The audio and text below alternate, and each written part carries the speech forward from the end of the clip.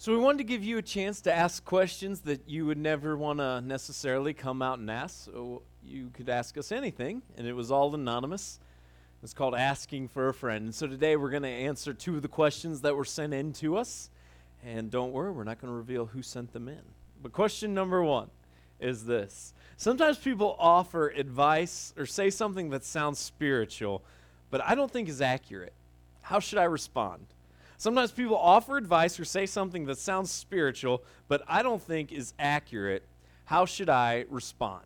So this week, I was at the gas station, and I was filling up my car with gas, and I saw an older gentleman looking, he parked in a spot, not next to a gas pump, but parked in a spot right next to the store. And he got out of his car, and he started looking around his car. He went into the store, and you could see him through the doors of the store. He was looking around, couldn't find something. He came out and he started walking by every pump, just looking. And it was very obvious that he'd misplaced something, and he couldn't find it. And so a lady who was there said, "What are you looking for, sir?" And he said, "I can't find my cell phone. I was just at one of these pumps, and I misplaced my cell phone."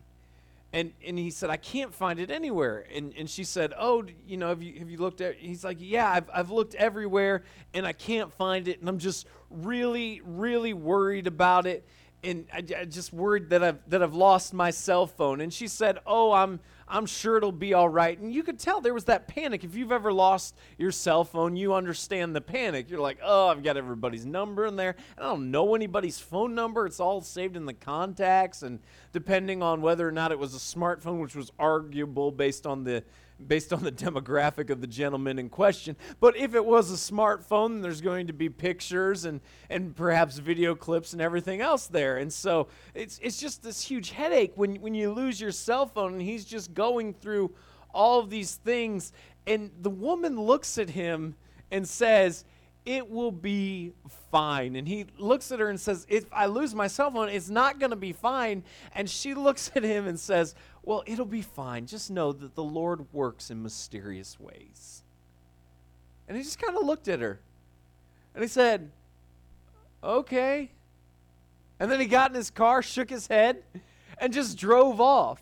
That here in his moment of frustration and not being able to find his cell phone, that initial panic, and granted in the grand scheme of things, there are things far more troublesome in life than losing your cell phone, but it is an annoyance and it can lead to a lot of headaches. And there he is when all that's going on, and the best line that somebody can offer him is, "The Lord works in mysterious ways." And I got to thinking, maybe God's not working here. Maybe the guy just lost his cell phone. Maybe that's all there is to this story. And maybe we shouldn't try to read anything more into it other than the guy's just old and he doesn't know where he put his cell phone. I'm not old, and half the time I don't know where I put my cell phone. So I totally understand, but I don't think every time I lose my cell phone that it's God trying to orchestrate something greater in my life that he uses as a result of me losing my cell phone. Now, can God use something as minor as me losing my cell phone to orchestrate something grander for his plan? Well, of course he can. But on the flip side, I don't think it's wise that we just jump to every conclusion that just because something happened in our lives that it's all part of God's grand scheme for our lives. Or maybe you've heard this one. You or somebody you know is just in the midst of a really, really, really tough struggle. Life is really, really hard. And they're just dealing with situations and circumstances that it just seems like they can never get ahead. And it's just life is beating them up every way they turn. And there's no relief from it. And then undoubtedly somebody who's good meaning will walk up to that person and say something like this: "Well, just know this. God won't give you more than you can handle." I know they mean well, but when you're there and life is just kicking your teeth in every way you turn, no matter what you're doing differently, you can never get ahead. The last thing that you want to be told by somebody is God won't give you more than you can handle, because you're like, I couldn't handle this 10 events ago, let alone what I'm dealing with now. Or maybe the worst of all is when somebody passes away. And it's really, really tough, because the grief process, and people are just uncomfortable with death, because death's not natural and it's not something that we were ever designed to endure. Death came into play after sin came into the world, and so it goes contrary to God's original plan for us. And so that's why all of us, on one level or another, really struggle with death. And some of us can come to terms with it and come more to peace with it than other people. But none of us like it. It's because it's contrary to the way that we were originally designed by God. But maybe you've overheard this at a funeral, and I just cringe every time that I hear it. When somebody looks at somebody who's grieving a family member, or a really close friend who's now passed away, and they say, well, God needed them in heaven. How do we respond when we hear these things? How do we respond when people say something that has a spiritual overtone to it, but it's not necessarily right or correct? What do we do? Well, there's a couple guiding principles that I want to present to you today. And the first comes from 1 Thessalonians 5:21. And that says this: But test everything. Hold fast to what is good. Test everything. Hold fast to what is good. So everything that we encounter, regardless of the source, everything that we encounter, from our family, from our friends, from our coworkers, from the media that we consume, from the churches that we go to, everything that we consume, every thought that we're given, we are told as followers of Jesus to test, to make sure that it lines up with what Scripture reveals to us. But test everything. So if you go to somebody for advice and they give you advice, you shouldn't necessarily just follow that advice. Make sure you test it. Make sure you really think through the ramifications. Make sure you check it to make sure that it's truth, and make sure that it's honest, and make sure that it's helpful. Test everything. That's the first thing that we need to do. When we're given advice, when somebody throws a line at us, the very first thing we need to do is to test it. Not just to hold on to it, but to test it to make sure that it is indeed accurate.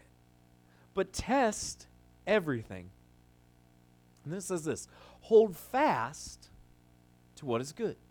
So test it, you hear it, test it, and then if it's true, and then if it's good, hold on to it. And grab it quickly. So somebody gives you're talking to somebody gives you advice, you test it, it's actually true, it aligns with what Scripture reveals, hold on to it, and it says quickly, hold on to it, grab it, hold fast. Put it in practice in your life. Remember it, tuck it away, make sure that you grab and latch onto it. But on the flip side, I would say this: test everything, and if it doesn't hold true, let go. Be fast to let go of what doesn't ring true. And when you do that, be gracious about it. You don't have to tell somebody when they give you a piece of advice, that's the dumbest thing I've ever heard, and look at them incredulously. Wow. Thank you for introducing me to a whole new level of stupid. You don't have to go all Billy Madison game show host on them when somebody gives you something that just does not make any sense, and it's just all incoherent rambling, and you're like, well, now I'm starting to understand why your life's the way it is. Now, don't do that. Be gracious. Just let it go. Just let it go. Understand that most people mean well. Most people really want other people to do well. Most people really mean well. And when they see people who are struggling with things, they're trying to comfort them. They're trying to be a sounding board. They're trying to help them out. They're not trying to make your life more miserable. They're not trying to give you bad advice. Their heart's in the right place. But just because somebody's heart's in the right place doesn't mean that they're of sound mind, and it doesn't mean that they give you wisdom that you should follow or advice that you should make part of your life. So test everything. Test every statement. Test every piece of advice that you're given. Hold fast to what is good. Hold fast to what is true. And that which doesn't ring true that you've tested in light of Scripture, let go of. And do so graciously. But be quick to let go of it. Don't try to implement parts of it. Just let it go. Just let it go. You can thank them, you can say thanks, you can smile, you can nod, but it doesn't mean that you have to put it into practice in your life. Now, Proverbs 17 goes on and it says this: whoever restrains his words has knowledge, and he who has a cool spirit is a man of understanding. Even a fool who keeps silent is considered wise. When he closes his lips, he is deemed intelligent. Mark Twain said it this way: better to remain silent and be thought a fool than to open your mouth and remove all doubt. Better to be silent and be thought a fool than to open your mouth and remove all doubt. Now, there are times in life that you just stay silent. And there are some people in life that should just remain silent, because as soon as they start talking, it is abundantly clear they're a fool.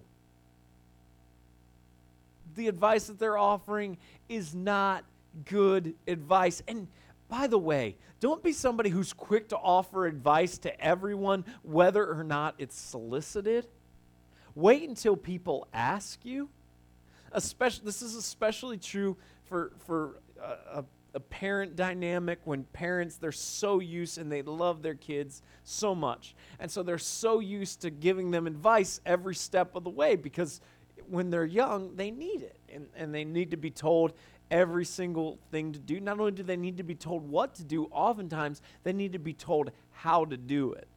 And a lot of the tension that happens within the teenage years is the parents are trying to understand and transition. Okay, what do I no longer have to tell my kid?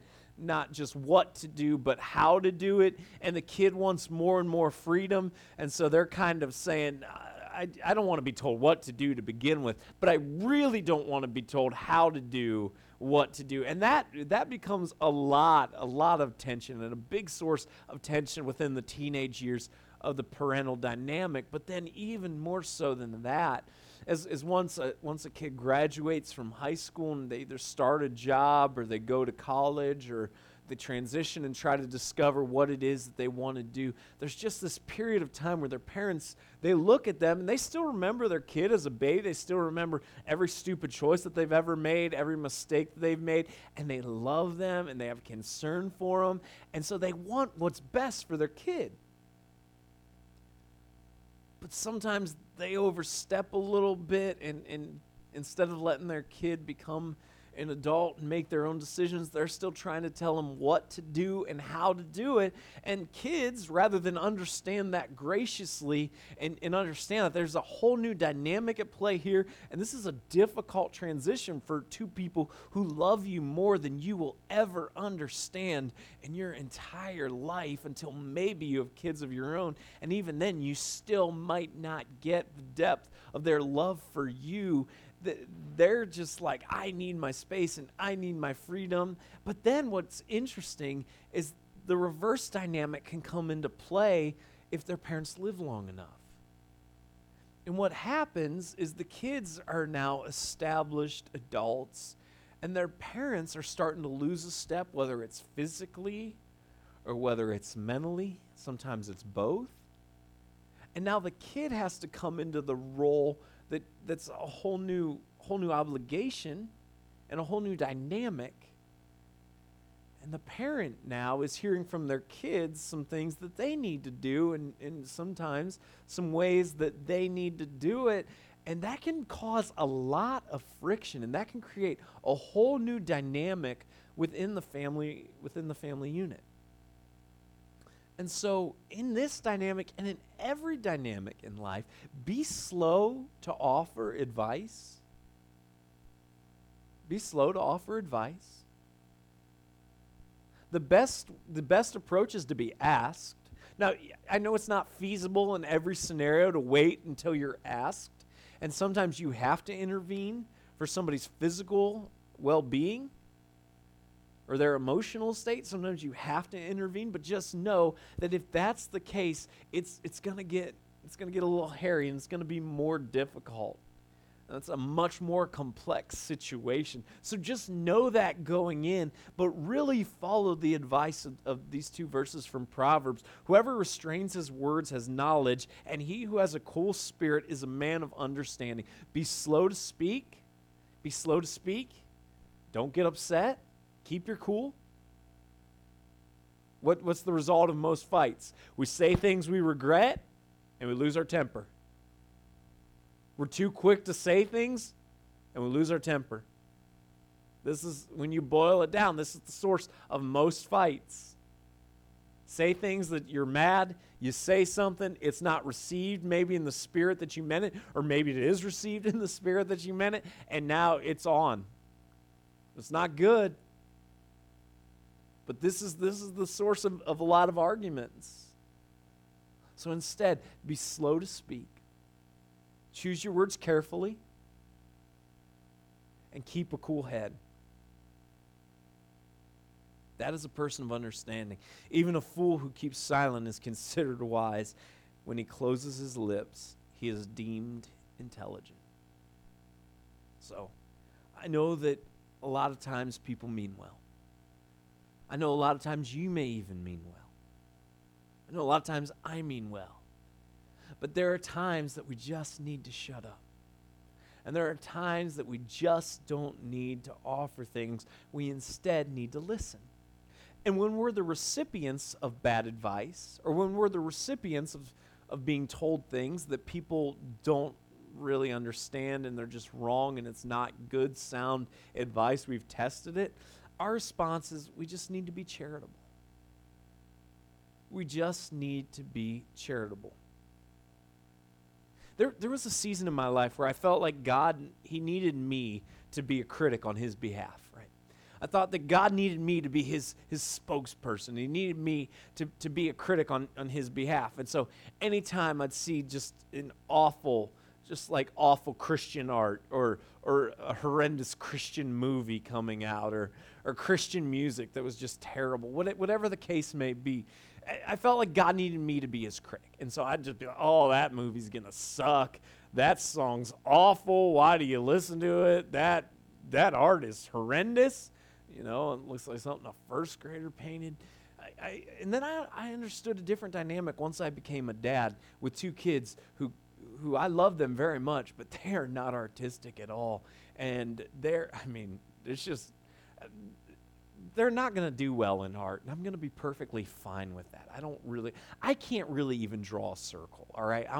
They get it from me. I'm not artistic at all. But sometimes my kids they'll scribble on a piece of paper, especially my oldest, and he'll hold it up, be like, Dad, I made this for you. I'm like, that is awesome. And so I lie, right? Because I lie to my kid, and I'm like, that is awesome, buddy. It's great. It's great. It's like, it's a baseball field. I'm like, you literally could have given me 20 guesses, and baseball field would not have made the list when I looked at what my son produced. But he's my kid, and he's not artistic at all. But he's doing something that he enjoys doing, and he's making something for me. And so that sucker's going on the fridge for a day. And then I'm throwing it away. But I'm not going to look at my kid and be like, wow, you're not really good at drawing things, are you? All right? Listen, God doesn't need our help. All right? There's going to be some terrible Christian movies that are made. There's going to be some awful Christian bands that are out there. There are going to be people who paint some things that are inspired by their spiritual journeys that are horrendous. And as a dad, I get it. I don't think God's looking at that being like, well, that movie really sucks. Thanks. And so, if God's not looking at it that way, why should we? So, people are going to say and do and present some things that as followers of Jesus, we're just like, yeah, you missed it. Yeah, that's not right. Or, wow, that movie doesn't look very good at all.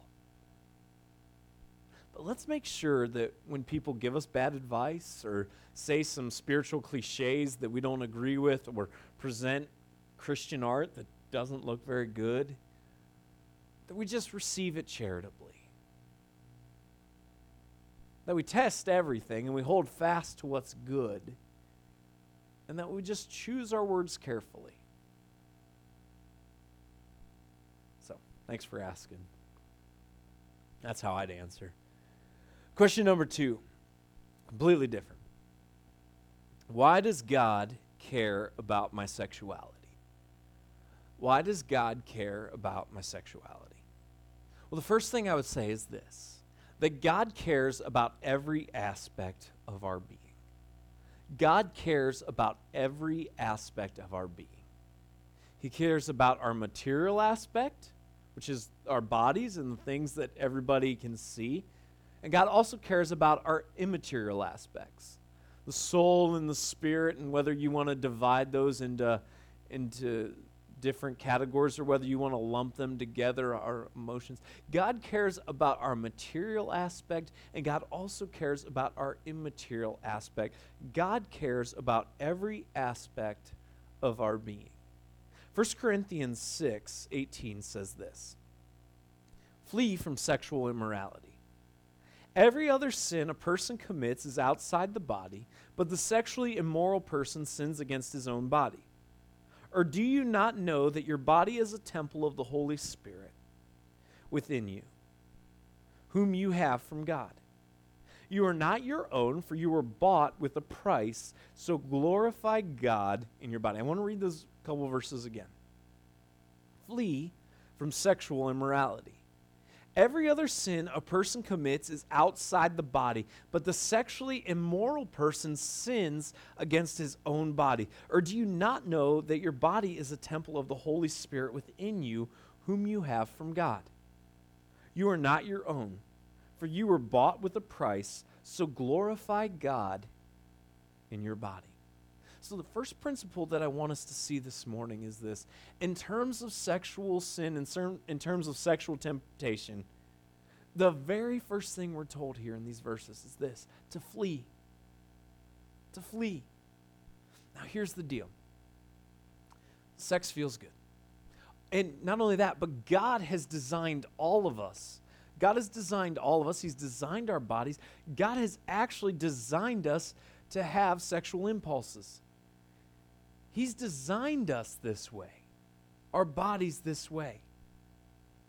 Now, because sex feels good, because we have sexual impulses, oftentimes we get in trouble because the very first response we have is not fleeing from sexual temptation, but instead flirting with sexual temptation. It's not getting away, it's flirting with.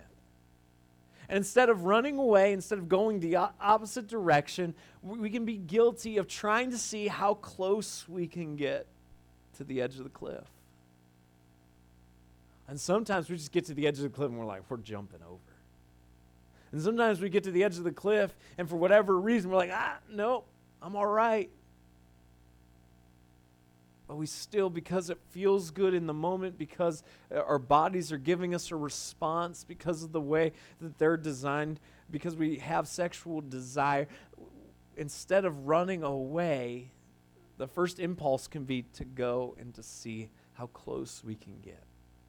And sometimes we just jump over that line, and other times we just want to get close to the line. But the very first thing that we need to see is that we need to flee from sexual immorality, not flirt with it. Next thing we see is this, that it's in a different category. It's in a different category. He says, every other sin a person commits is outside the body. But the person who sins sexually sins against their own body. So sexual sin, it's in a different category. And understand the reason for that is because it can be more destructive. It can be more destructive. It has the ability to rip apart families. It has the ability to damage your body. It has the ability to ruin your mind. All of these levels. And since God cares about every aspect of who we are, God wants us to be healthy, and he wants all of these things to work to their fullest. And when we step outside of that plan, we invite destruction upon ourselves. And there's no sin that is more destructive than sexual sin. And the next thing we see is this, that we need to glorify God with our bodies.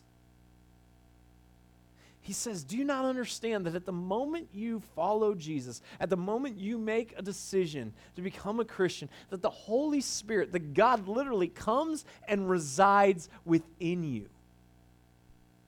That God is living within you. He says, you're not your own. Your bodies are no longer your own. Your bodies were bought with the blood of Jesus. Your bodies were bought with a price. Jesus died for you, for every aspect of you. Every aspect of your being. He says, because of this, glorify God with your body. Glorify God with what you do sexually. Glorify God in your sexual conduct. So the reason that God cares about our sexuality is because God cares about every aspect of our being. Understand that God designed our bodies. God is the one who designed us with sexual desires. Now, certainly sin has come in and it's warped everything about us. But sexual desires and sexual impulses were given to us, were created within us by God. They're not something that we have to swear off. They're not something that we have to be like, oh, no, not me. No, God designed us that way. It's ultimately a gift that God has given us. But we need to be responsible. And because it's got the potential to be so destructive, and because he says all of their sins are done outside the body, but this is a sin that's against your very own body, we need to make sure that we're honoring God in our sexual conduct. And God's given us parameters that we can operate within. And so any sexual relationship outside of marriage, goes against those parameters. And is conduct that is wrong. So the reason that God cares about our sexuality is because he cares about us. And because he knows how destructive it can be when we get this out of balance.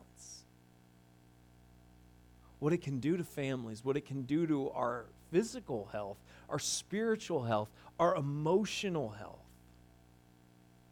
And because of all of that, because of how intense God has designed us, and because of how intense he's designed us with sexual impulses, he's given us parameters. Certain levels of those parameters are more highlighted by people than others, and we try to categorize things. But understand this, when you look at what the New Testament has to say and what the Bible has to say about sexual conduct, it boils down to sexual conduct outside of marriage is wrong.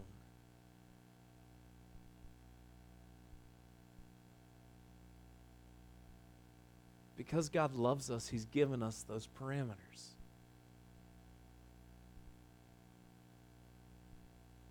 But this is why we believe that any sex outside of marriage is sin.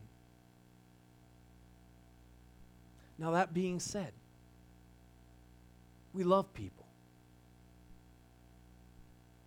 And what we desire is that every person would have a relationship with Jesus, and that they would desire to honor God with their conduct and with their lives, with every aspect of their lives, including their sexuality. But that is our hope and that is our desire. In a Restoration Church, there isn't a litmus test of, hey, as long as you haven't done these sexual sins, you're well. No. Because we understand that God's grace is big enough to cover all of our sin. But at the moment we make a decision to follow Jesus, we should desire to honor God with every aspect of our lives.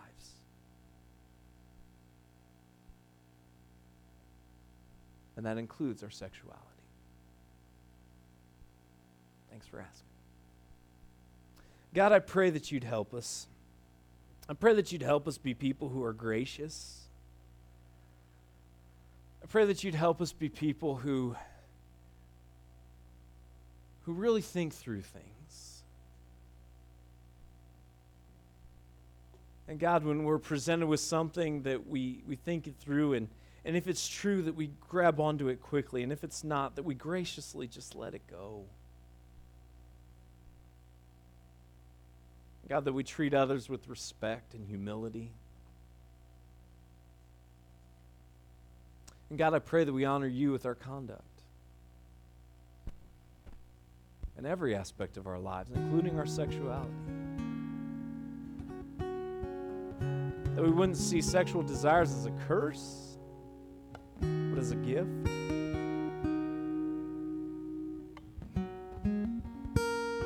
But we would follow your parameters.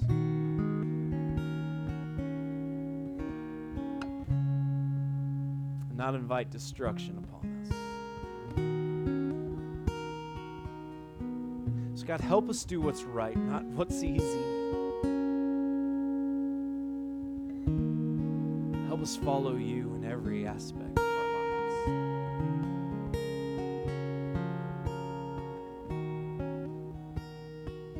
Give us the strength, God.